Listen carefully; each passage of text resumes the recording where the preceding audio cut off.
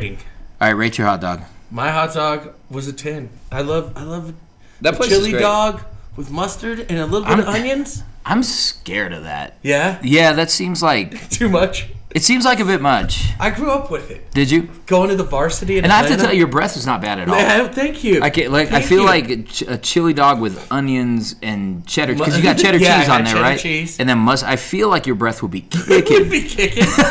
It's quite lovely. But really, it's quite pleasant. I can sit here and smell your breath all day. But yeah, so I like the hot dog place. I feel like a hot dog place is an underrated type of Let's make sure restaurant. we're not advertising that because they ain't paid us on. No, they haven't. Maybe we get a sponsorship. We already do something for free $99. We can't. We do lots of things for free. We do a lot of things. Well, starting in August, a lot less. Well, we just get paid more. We just get paid more to do. Feel better about. We'll feel better about everything.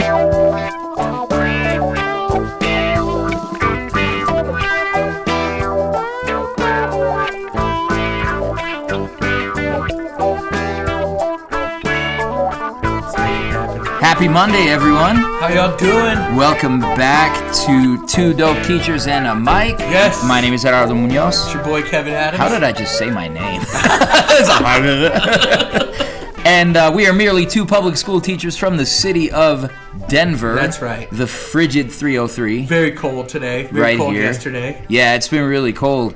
It's been, man, so much has happened. It's so much. It's like the world turned upside down. The world turned upside down. Not really. Down. No, not really. I mean, that's a funny thing. Like, I'll run into people like who knew that I was on strike, who were kind of like, so, are you still on strike? Are you still on strike? I'm like, man, y'all do not read the newspaper. Do you not pay attention to the news? You do not read the newspaper. Okay.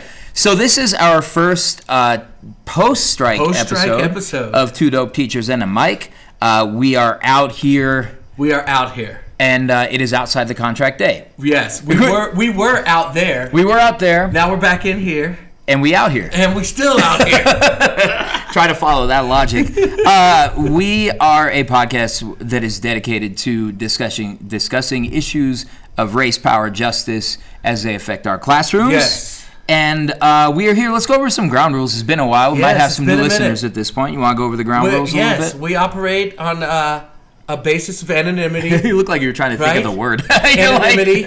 We like to, but y'all know who we are. You know, we've been out here. We've seen some of y'all in the streets. Yes, we love to saw get everybody the love. out in those streets. Yes. Yep. And we also don't cuss. We keep it clean. KIC. We don't know how to edit that stuff or bleep it out. And we've really done a good job, I think. I think we've done an excellent job. There's a handful of times where I think as we got closer, we both have almost cussed. Yep. As we got closer to the strike, I felt like we were kind of like we really had to moderate ourselves at that point. Yeah. Definitely. We won't throw anybody out under the bus except ourselves and each other. That's it. And anyone who wants to be known through this platform can be known. Yeah. Also, speaking of which, if this is your first time listening to us, this is about as organized as it gets. But we'll be. But we actually have some topics today. Yes, so we got some topics. We did a pre-production meeting. We did, and we will be we'll be doing that. If you want to follow us on social media, sorry, it's been a really long time. I can't episode 36 and 37, really big gap here. We're closing in on 40 episodes. 36? We missed it. It was our Wu-Tang episode. Oh, that was our Wu-Tang episode. Well, we can call this 36A and still have it be our Wu-Tang episode. Yeah. So if you want to follow us on social media, we got some good content up on Instagram and Twitter, Two Dope Teachers. We're up to, I think, 1,400 Twitter followers. There we go. I love that. Almost feels like people know we exist. Yes. It's pretty great. Yes. We are also on Facebook, facebook.com/Two Dope Teachers.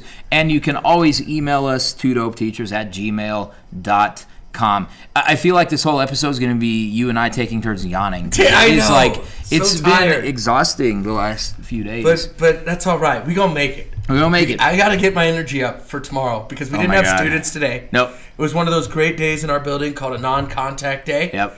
Where you get to do teacher work. And today we actually had a decent amount of time to do some teacher work. Well, yeah, and it was actually pretty good work. Like this morning, I don't know. I don't, man, I don't like meetings. I know. And as our I'm not a fan of meetings. As our department facilitator, you always have to deal with me in dealing with meetings. But Well, it's like complex. Like when you have a student who you're like, I know my student doesn't like this. Yeah. But I know we kind of have to do this, or there's an expectation that we do this. And if we let him out of it, then we got to let other people out of it, and then the whole thing. I get it. We got to maintain.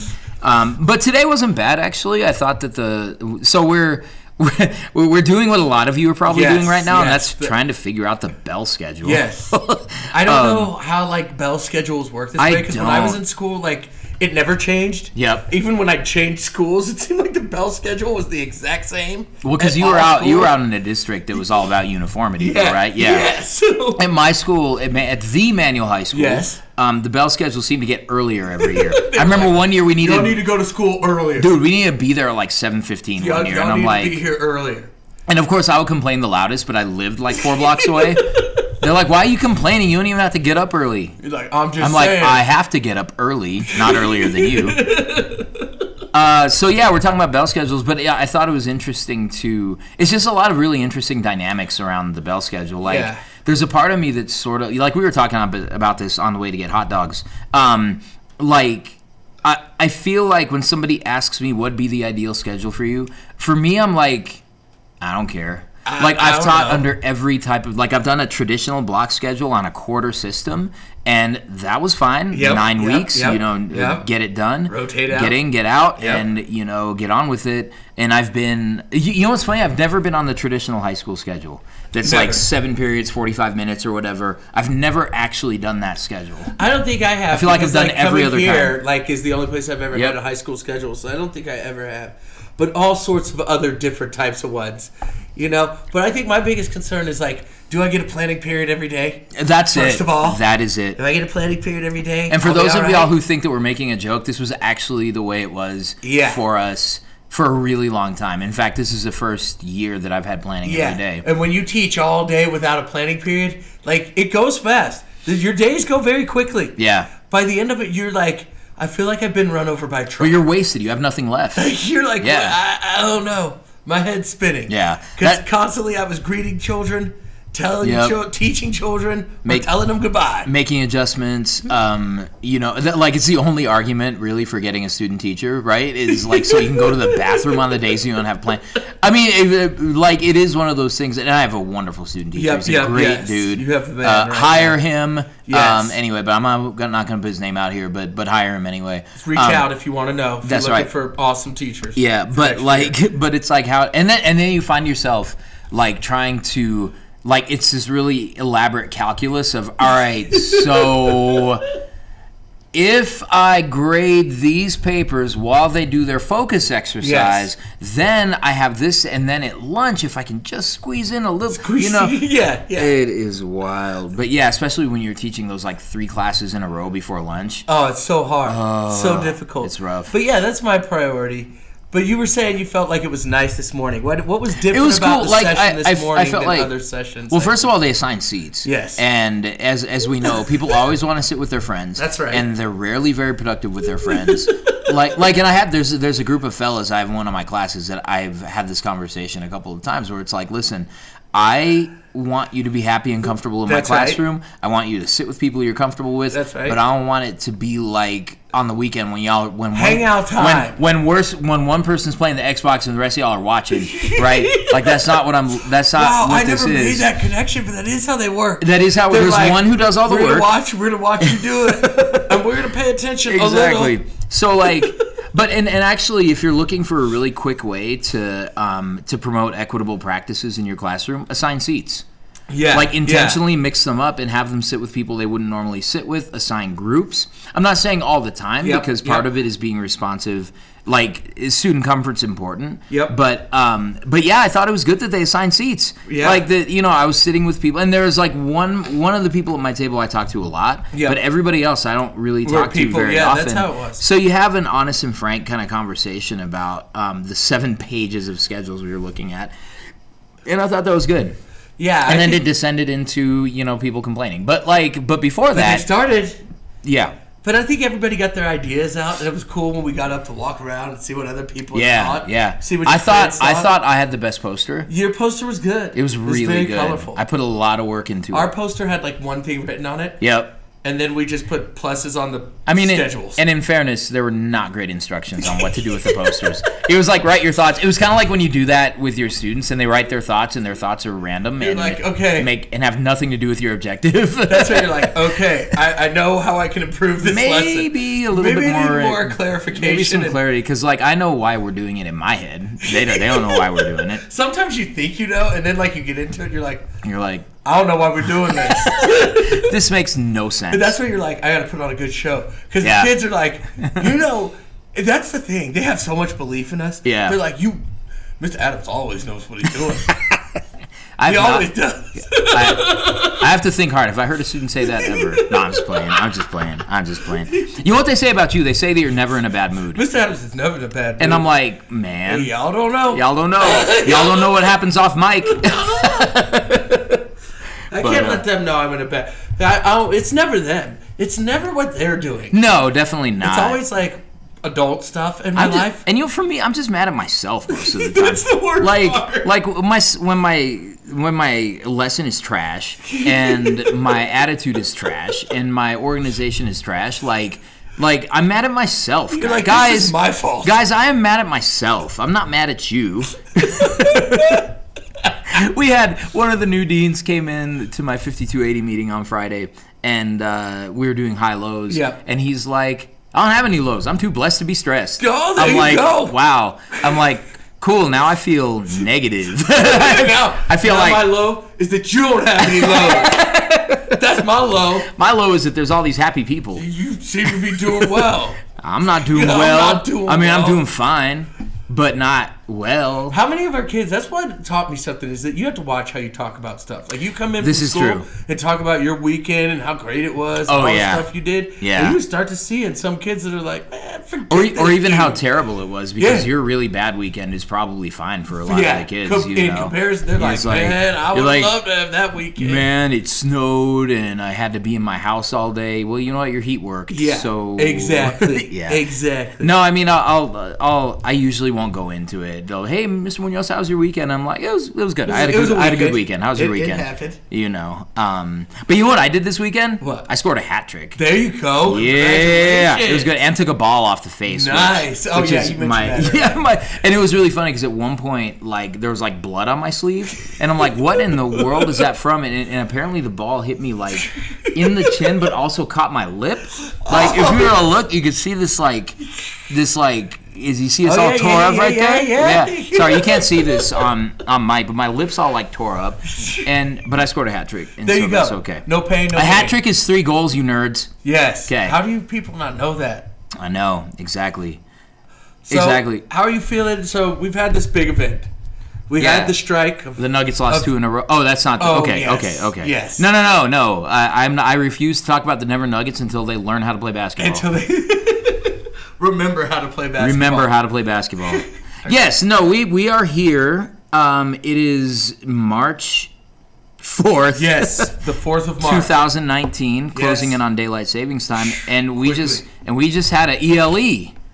An extinction level event. We did have an extinction level event. Busta Rhymes was out there. Yes. It was real. It was real, and we wanted to take a little bit of time to talk about life post strike and what we're kind of thinking about right now. But also during the strike. During strike, yeah, because that was an interesting experience. I'm trying to remember what happened. For those of you who don't know, who haven't paid attention, we were on strike for 3 days. Yep. Right? Started on Monday what date was that? Monday the 12th. The 12th? And we were done striking. The best was like the last night, Wednesday night. And so like they were in negotiations, and if you guys were watching it, if you were there, shout out to all y'all who were crazy enough to be there. All-nighters, pulling all-nighters. Man, 19 hours that last stint. Wild. But so like going to bed that night, monitoring it. Yeah. They still hadn't come back to talk about any of the proposals. Yeah, they spent more time in caucus than anything else. Went to bed, unknowing, but thinking that I was like going to be on strike on Thursday still. Yep. To wake up to like, so are we still on strike? Do we have to go in? Yeah. What do we do? And then we found out. And at 6:26 in the morning, on February 15th, we found out that a tentative agreement had been reached. I had a hard time with that because I was kind of like, all right, maybe we should continue marching. Because I don't have a lesson plan. Like, not ready. Not planned. No, I mean, so I'll play it too late. But it is that kind of, it was such a weird day coming back. It was a weird day. Yeah. And there were like half of our kids here, or maybe even less than that. Yeah. It was a skeleton crew. It was. But I will tell you, those 3 days are probably, I will never forget them. No, right? without a doubt. Because, going into it not knowing what it would be like. Yeah. Right? Yep. But then going into it and, this feeling of love that we got from the community. Yeah. The horns on the side of the road. Yeah. We're standing out there walking the line. Yep. The chants. Yeah. Like, I will always remember the chants. Yeah. I started one the other day at my house, or last night with my daughter. You're still doing chants? We're still doing chants at my house. But like some of that stuff, being out there in the cold, the support, like I said, from food. Yep. But how we came together. Yeah. It was really interesting. It was. I've seen a lot of strikes just in my life, you know? Yeah. And this was interesting because I think like you can tell the people who haven't really been on strike before. Yes. They're like, well, do we have to march at XYZ time? And the answer is like, well, but you don't have to do any of it. Yeah, you don't. But the idea is that you want to. That's right. That's right. But yeah, like the love for the community was really great. And there was a part of me that felt kind of guilty with like students and parents like bringing stuff. Yeah. Because I'm kind of like, we serve you, y'all. Like, I don't know. It was No, I get that. But I think it was just a symbol of like that they felt like they had to do something. Yeah. Right? To be with us. And I thought that was like, it was really heartening for me. Because I think so many times we feel like nobody really cares about what I do. Yeah. Right? You get like a little card like around the holidays. Yeah. You might get a little shout out like at the end of the school year from seniors or kids who had like maybe a difficult year and you were there for them. Yeah. But it was like the profession, right? And it made me look at like the work that we do. Yeah. That sometimes we are very humble about, and it's like, this is just what I do. I'm not out here trying to get an award or get like lots of kudos for it. It's what I do. Right? I give up my time to do all sorts of stuff that's outside of my contract. Yeah. Just because I see kids and like, it's what we do. Yeah. Right? Yeah, no, that's right. And I think like they're like, so maybe we can talk about kind of highlights of this movement. For me, one of the highlights was, we over the course of a long career, like there are names that will sort of pop up for you, people you run into at trainings and stuff. But I think for me, one of the kind of memorable moments was marching downtown and running into a couple of people that like it was just really wild. Like one is a rival soccer coach from across town, and like just kind of that comprehension that even though there are situations when we are pitted against each other by some of these systems, and sports is like just what it is. But I think in a real way, when we're going into this whole like free market like kind of like fantasy of what schools are supposed to be, it's like choice. Like we're all in competition. When it comes now to choice. now we feel like we're in competition with each other, and so being down there on the picket line kind of reminded me why there are so many people who have invested so much money in busting unions, because that unity is hard to contradict, and it's hard for me to look at like I'm going to coach against that guy this season, and I'm not going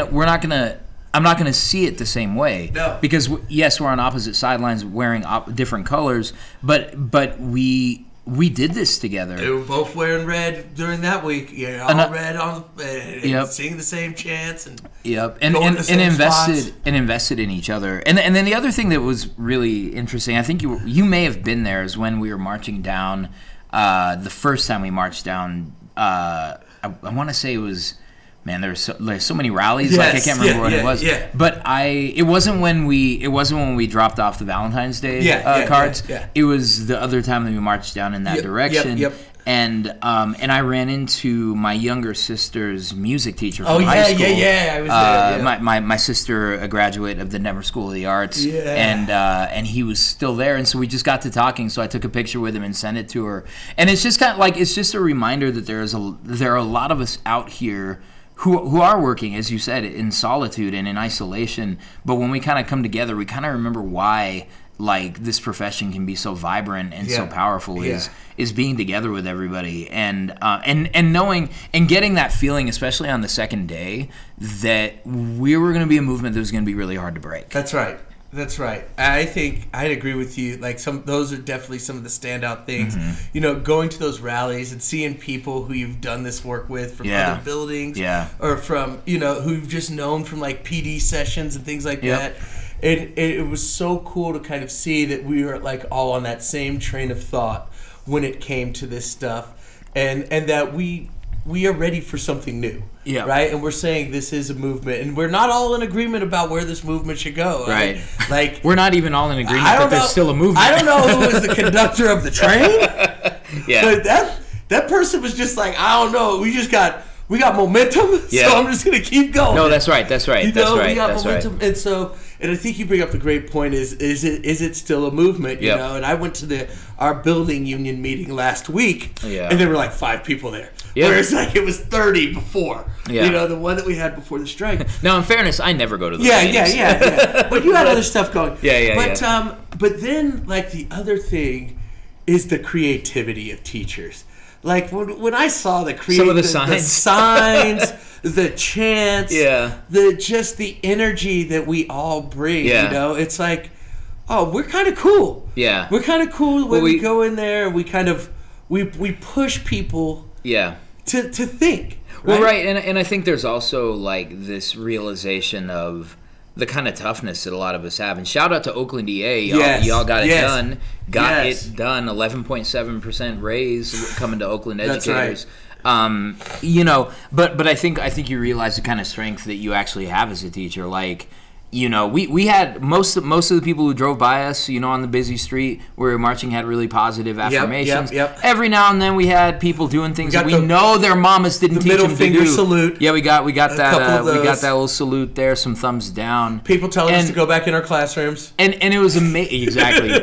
It was amazing though, because like I realized that whatever, like no matter what a person says to me out in the public sphere, like the type of toughness it requires to be a teacher, that's not a movement you want to trifle with. That's right. I mean, we can like not go to the bathroom all day. That's right. You think we're afraid of a picket line? Some of you who work in offices would never. You'd be like, wait, I have to work till 10:30 and I can't even think about the bathroom. Exactly, bro. Some days it's not. We haven't gone. You go home and you walk in the door. You're like, I can't say hello to my family. I need the bathroom immediately. Beeline for the bathroom. That's like Drake every day. Every day. That's it. And it was pleasant to kind of hear reports from people who were claiming, or who had superiors claiming that they could conduct school the same without us. Yeah, social media. Quickly realizing, shout out to our on-the-spot young journalist who was documenting everything that was going on, even the contradictions that we saw from how disruptive behavior was dealt with, and civic action was dealt with at one high school versus another campus, depending on the way the kids looked. Right? Zip code. We saw that. It became very real. Some kids were, and the way the media described it, right? They were like, these kids are out of control. I'm like, you don't spend a lot of time with out of control kids. I know. I'm like, if those kids are not out of control, I will tell you what out of control kids look like. Yeah. They were dancing to their music. I feel like most out of control kids just aren't doing anything. They're like laying on the floor. They're like on their phones. Like, you know what I mean? The out of control kids. They brought a pillow. They were like, yo, I'm out. Yeah, exactly. Those kids that's out of control. I can't do this. The ones having a dance party to send a message like that, that's... That there's nothing, because they ran out of schedules that were like, first you're going to go to reading, then you're going to go to math, then you go back to reading. Then PE. Then you go to PE, and then we'll give you a snack, give you some chips. Oh, speaking of which, I have a lot of materials that were left in our one room for high school and middle school social studies. Oh, you have some of that stuff? Yes. Ooh. And if you'd like to take a look at it, it's very exciting. But I would love to. Off air, we'll talk about emergency subplans, because we're going to make use of this stuff. Oh, yeah. Got to. Everybody has the same one.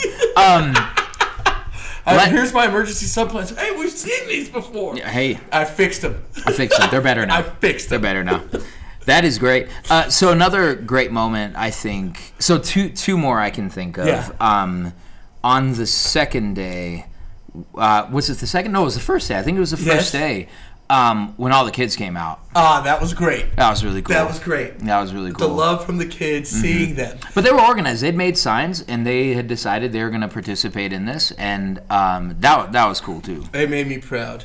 One thing that stands out for me, will always stand out, is that my daughter was willing to be on the line with us consistently. Yep. And, I was surprised. I told her, I was like, you sleep in today. You've been up. Yeah. And, I think she got sick that week. Oh, man. It was I think a lot of us did. I feel like we were able to watch the DCATA bargaining team get sick in real time. Yeah, we did watch that. Every day it's they're looking a little more haggard than they were yesterday. They're sounding a little bit more exhausted than they were yesterday. Tough. And even the district admin, I could tell they were working it through it. Yep. But, it's a process, and I've heard a lot of positive talk from the district in terms of where we're headed. Right. Now, the question is what does all that mean? Right. And do they hear the bigger thing? Because I think one thing that I kept hearing throughout in the media and through various people in the union was that were bigger issues at hand than just our compensation.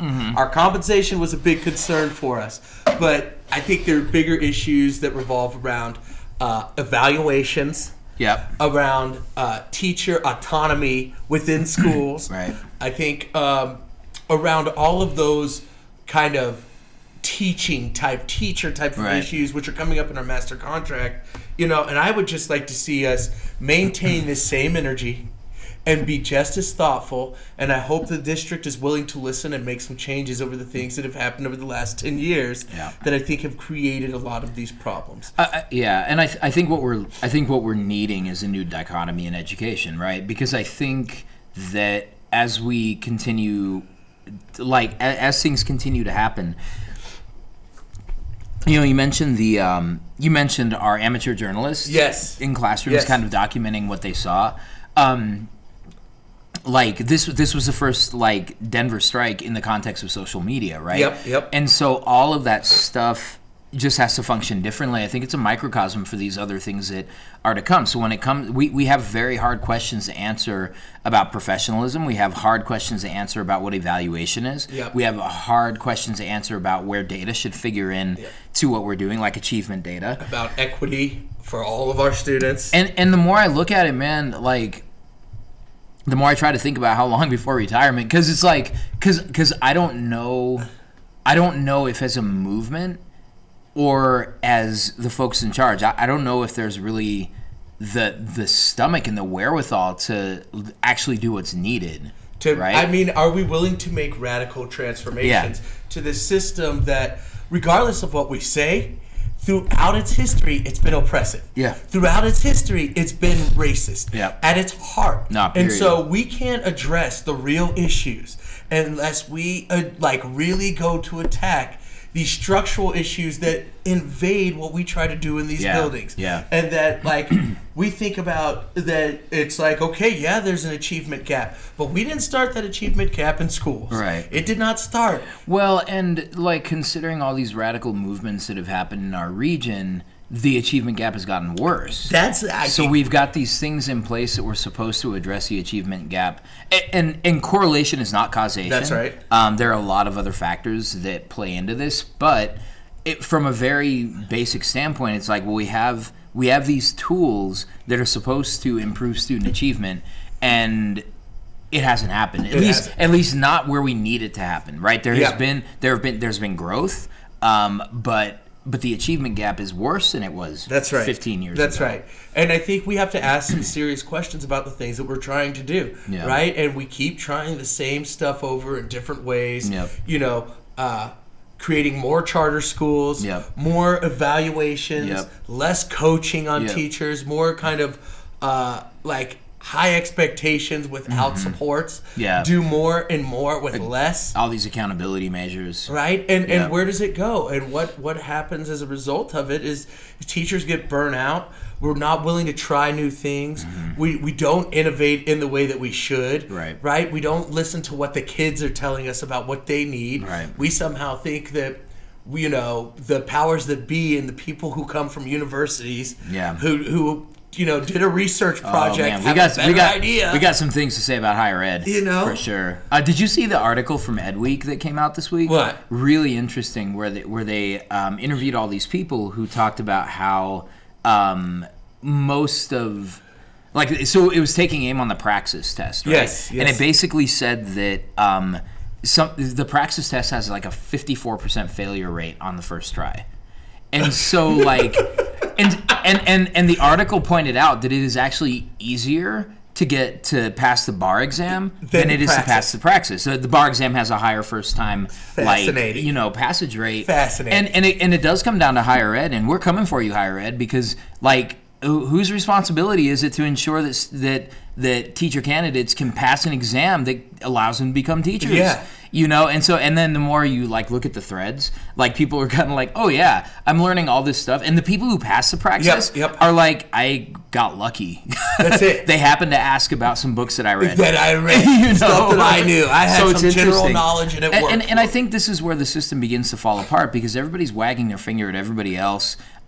We have a lot of institutions of higher learning making a whole lot of money off of writing about us. That's right. And publishing about us and judging us. But doing very little at the grassroots to kind of support. And there was I feel like the only university that was out there supporting there were grad students from CU Boulder that came down and supported. They're the only local higher ed program that was actually down there taking a side. Which it's this is where you're going. Yeah. This is supposed to be the career that you That's exactly the career right. path that you are filling, right? Yep. And so if you're not there during that quintessential issue, right? And I'd like to think about all the people who benefited. Yep. All the people who've been critical, who someday will come in and benefit from that work, from the improved compensation system that was agreed upon. Yep.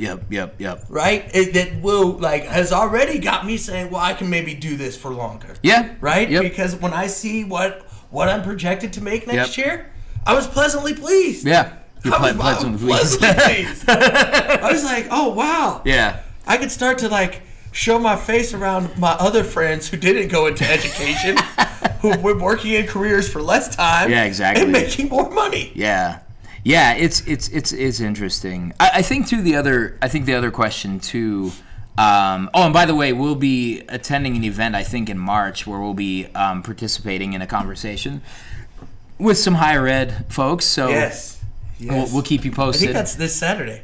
Is it this Saturday? I think so. Oh, geez. The 9th. Okay, I thought it was the 16th. I think it's the 9th. I think you're right. Yeah. All right. That's being put on by Our Voice, Our Schools. Yes. And it should just be a really interesting summit.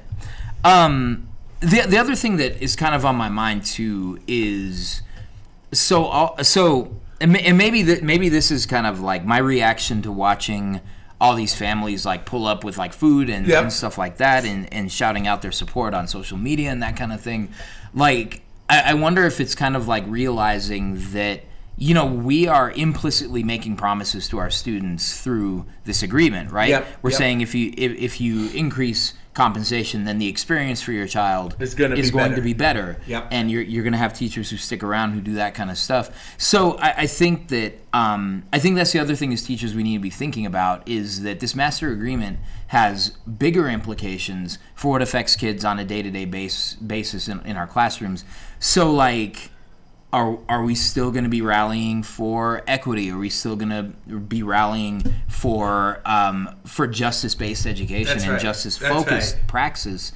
Are we going to be doing that? I think that becomes the real question. Yep. Is what does this really mean? And it could be easy to say that this was a bunch of kind of white, middle class, and a few people of color, right, coming together to get what they wanted. Yep. And I think it goes to another point that I was really taken back by and really heartened by was all the support from the other unions in the Denver metro area. That was pretty dope. That was pretty dope. And it helped me realize, a great point of class consciousness. Carpenters were there. Is that Teamsters parking their big old truck. We are part of this movement of middle class workers who are under attack. Yep. And do we see ourselves aligned with those people? Yep. Who do we align ourselves with? Yep. Is it our college educated parents, the squeaky wheels who get the grease? Which I think at times that's who we say, you're thinking like me. Absolutely. Right? And at times we're saying our working class parents, they don't spend the time working with their kids at home. That's why they're not getting we got a lot to say about what they're not doing with their kids. And so, but those people were coming out and supporting us. Yeah. It was those people who came out. And related to that, we've got King Soopers is about to go on strike. And where do we show up for that? My dad was a Local 7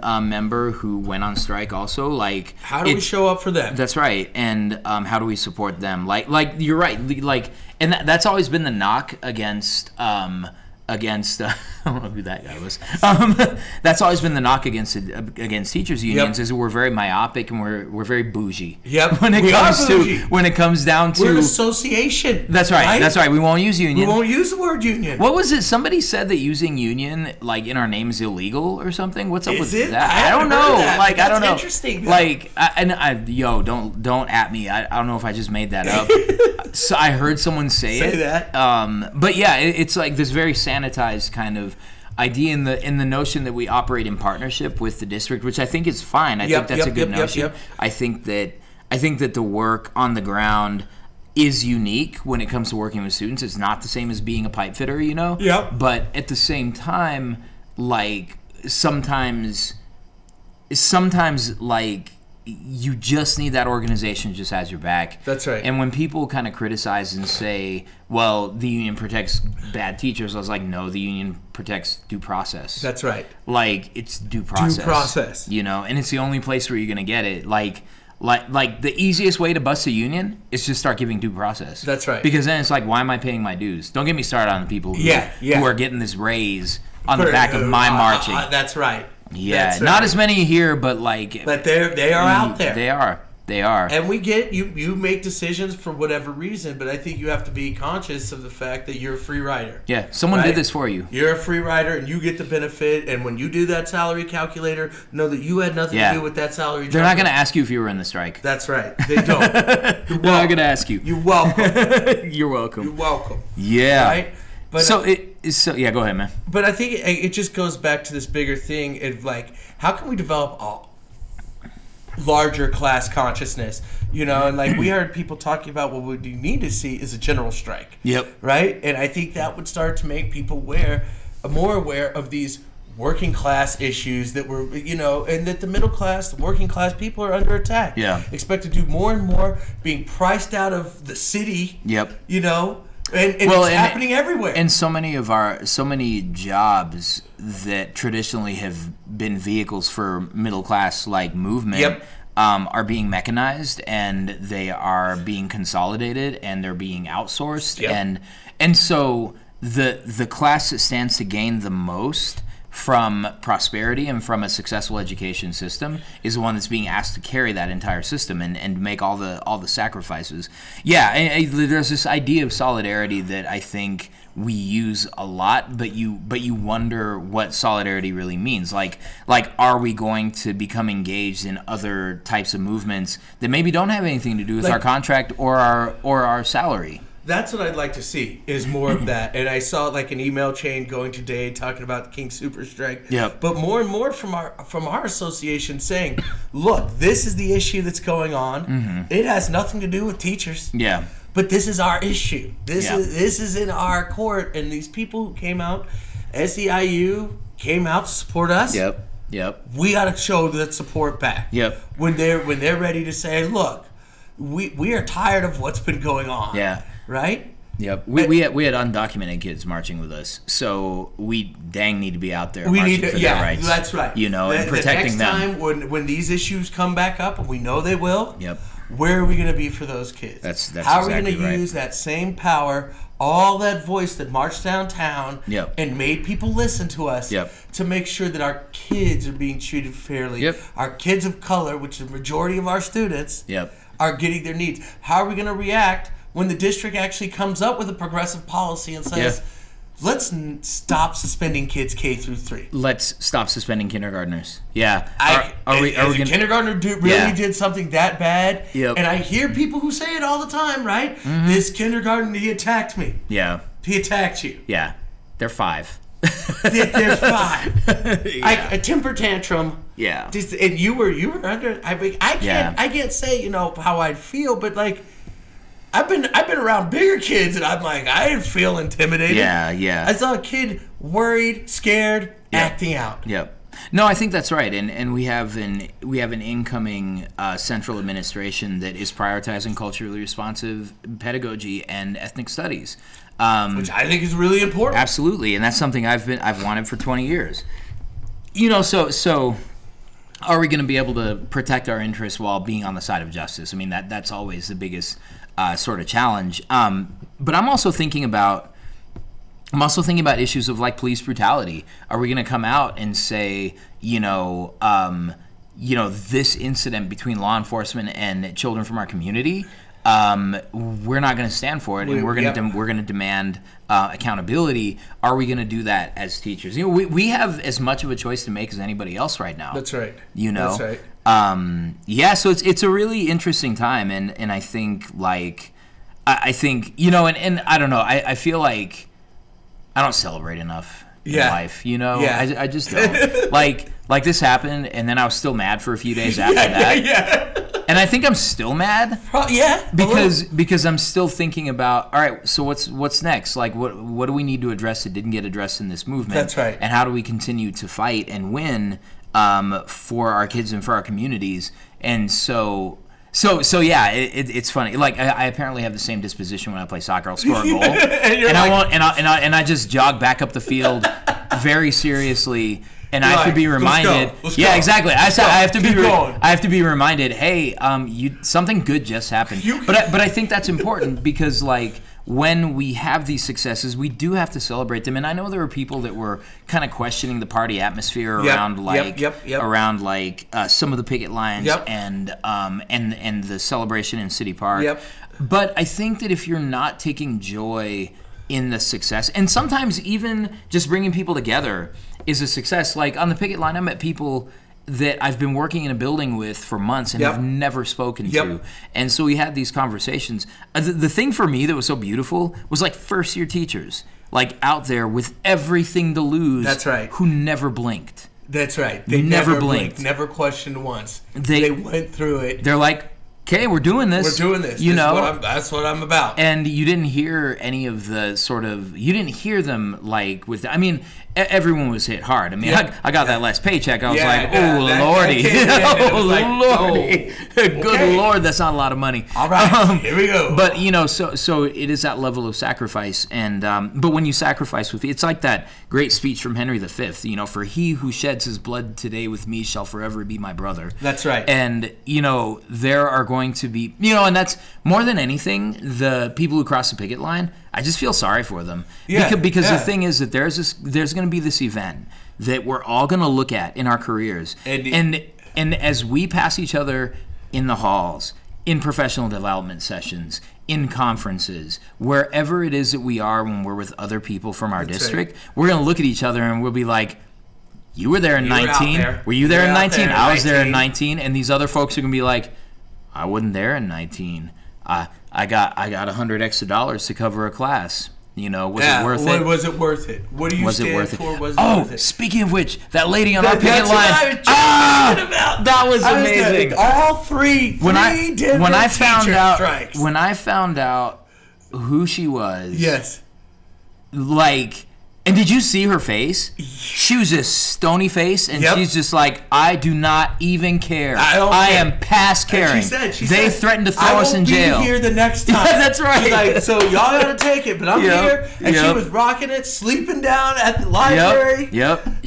Like an OG. That was incredible. Impressive. That was one of my favorite things. You learn these lessons and you get to touch history and time and say, like you said, where was I in this space? Yeah. And I'm glad that I stood up and I said, I stand with all of my colleagues for this improvement Yep. that I think is so important, and I think actually probably saves the Denver School District for at least a couple more years. Yeah. Right? Yeah. Yeah. I think it keeps people coming in. It pulls back people who probably have left. Yep. Once they start to see these pay rates, they're gonna be like, oh, Yeah. why wouldn't I mean, go it back? comes down to like, and to me, like I was having this conversation with a non-teacher friend of mine, and he was like, "Well, how much is enough?" And I said, when I can say to a student, "You should become a teacher," and not have them laugh because Yes. of the income, Yes. that's when it's enough. That's right. Like, it needs to be on the same level as doing anything else. Like That's anything right. else that requires an advanced education, and so like. As soon as a kid will take me seriously, a kid from a working class background, That's right. For whom social mobility is really important. Yep. When that kid doesn't laugh in my face when I say you should become a teacher, then I know that we have enough. Because it's about, and like our friend Haley out at South, like we have a responsibility to restore dignity to the profession, and part of it is like that we don't have to take this vow of poverty. And I know using like phrasing like that is really melodramatic and an overstatement, but the fact that so many people look at it and they're like, I couldn't take that kind of pay cut. Right. That's a really important thing to do. That this has to be a profession that people would enter. You'd like for, if it's important to our society, and I think it's critical. Yep. It's how we get anywhere and make progress is through education. And in our society, like not having an education is a barrier to opportunity. Yep. Every opportunity at any level involves being educated and having some sort of understanding of the systems in which you are trying to enter into. Yep. Right? And so like even the athletes, our athletic kids who we're like, we know you got LeBron James skills. Yep. LeBron James, that's what I tell the kids all the time. LeBron James, you're right. He didn't go to college. But you know what? He started tutoring with Warren Buffett. Yeah. Did you even know? Do you know who Warren Buffett is? And it's funny because there are a lot of kids that will think that the key to that is that he didn't go to college. Yes. It's like, no, the key to that, y'all, is he had this great opportunity and he worked so hard. He ate, drank, and slept basketball like every single possible way. Right. So it's like you don't just get to say, I'm just gonna kick it and not go to school and go to the NBA because you know what, going to the NBA is harder. That absolutely it's harder to go to the NBA than it is to go to college. That's right. And it's gonna take that kind of work. Even more so. Even if you're a Curry, it's gonna take that kind of work. Right. And that's the amazing thing. But I think like helping our kids understand that, I think like that's the role of teachers. Yeah. And like when we start to think about like what is the work that we do, or how does it look differently? Yep. Like I don't know if it really is something different or if it's going back to the way we've done things in the past. Yeah. If it's returning to our cultural roots about how we learn, how we tell stories and talk with each other and walk with each other. How we build a community. How we build a community, right? Because we were educated before we had these institutions. Yep. Right? And it might have looked different. Yeah. But we all knew how to do all sorts of amazing stuff, right? And so like my question is how do we prepare our kids for the world that they're going into realistically? And I don't mean just to be like a cog, to be like, I can make this person take this job, and I don't have to spend any extra money to make sure that they are ready to go, and I can plop them in and pull you out because I'm done with you, and then just replace you like a spark plug.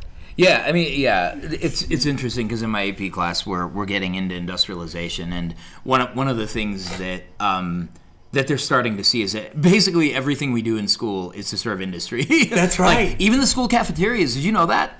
The school cafeterias were designed not to provide food for children who didn't have it, but to normalize American diets. That you just go, you show up, you tab your little tray. Right. Well, no, and the idea was like, it's amazing how much school has been used to put forth a specific cultural agenda. And now that we want culturally responsive schools, we have people pushing back saying, well, school's not supposed to dictate culture. I got news for you. It's been dictating culture since it started, from the common school days all the way to now. And so now when we try to level the playing field and shift the center, all of a sudden we're like being activist schools. Right. But so what they did is there were Italian immigrants, right?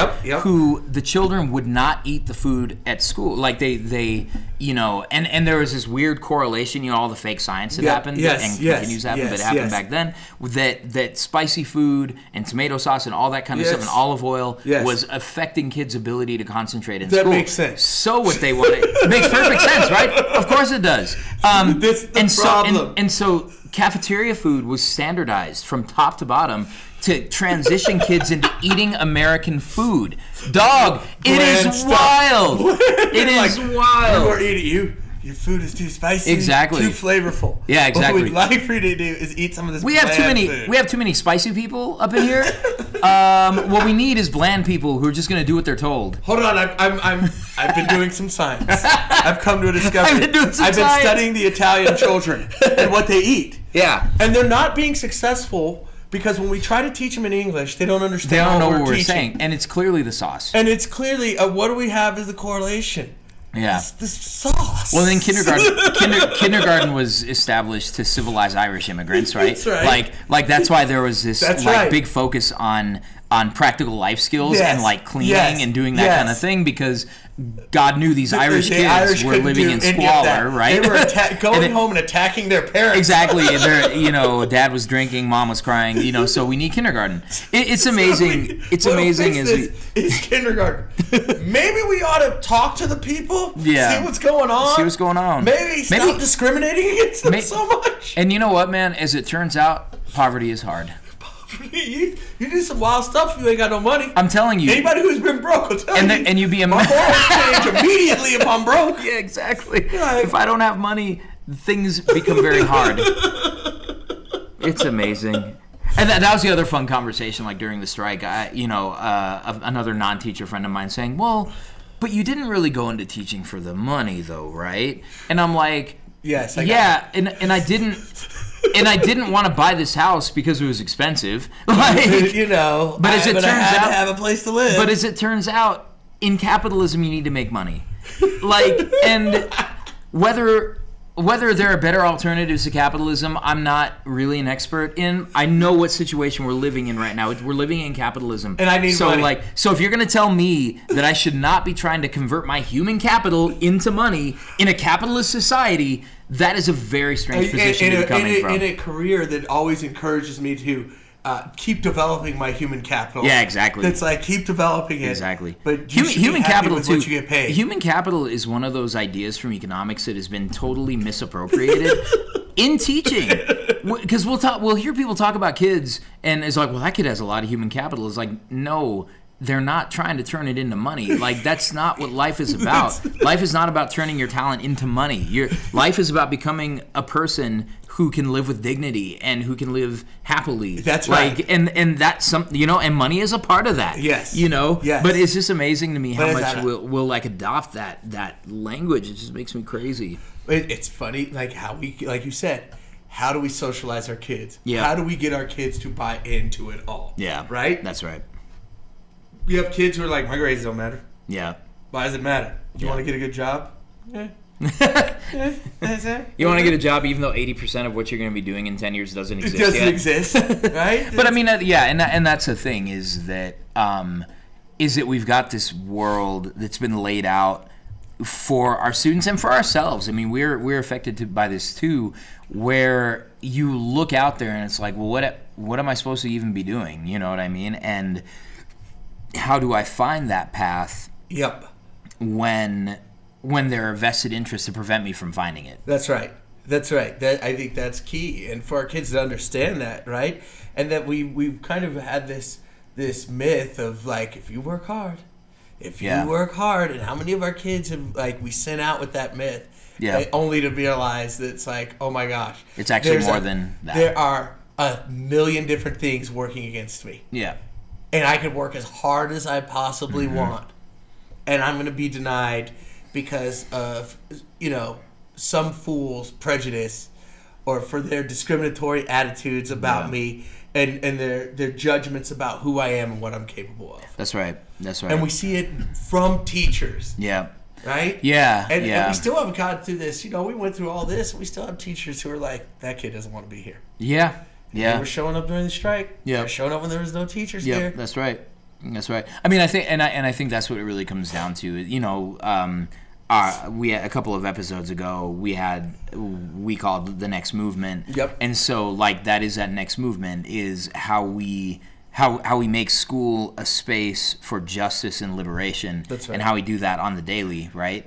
I hate to tell everybody, but like the strike is over, but the movement isn't. And the struggle isn't. And you know, we're going to need to invest fully in this work. Yeah.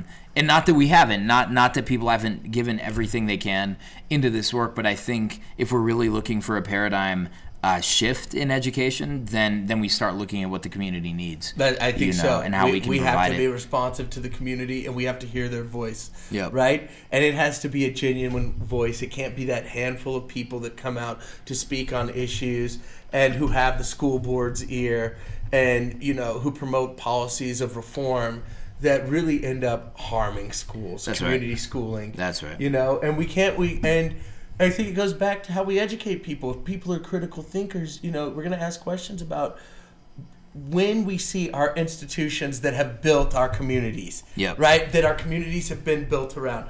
Generation after generation kids deserve to be taught by generational teachers, Yep. teachers who know their family, Yep. right? Because if I know your family, I see you very differently. Yep. If I know how you grow up and what things are like in your house, not judgmentally, right? Yep. But that you deal with certain realities of your experience that regardless of what I do in my classroom, I can never impact. Yep.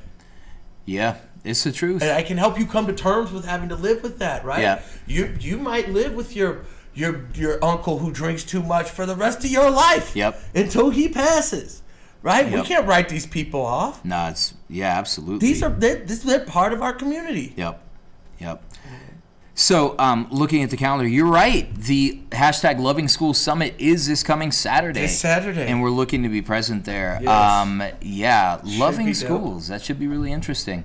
A lot of good stuff we got to today. I think that I think being optimistic is really important, but it's also important to have that optimism that drives us to something better, like, you know, for kids everywhere, and supporting these movements, you know, everywhere that they kind of emerge.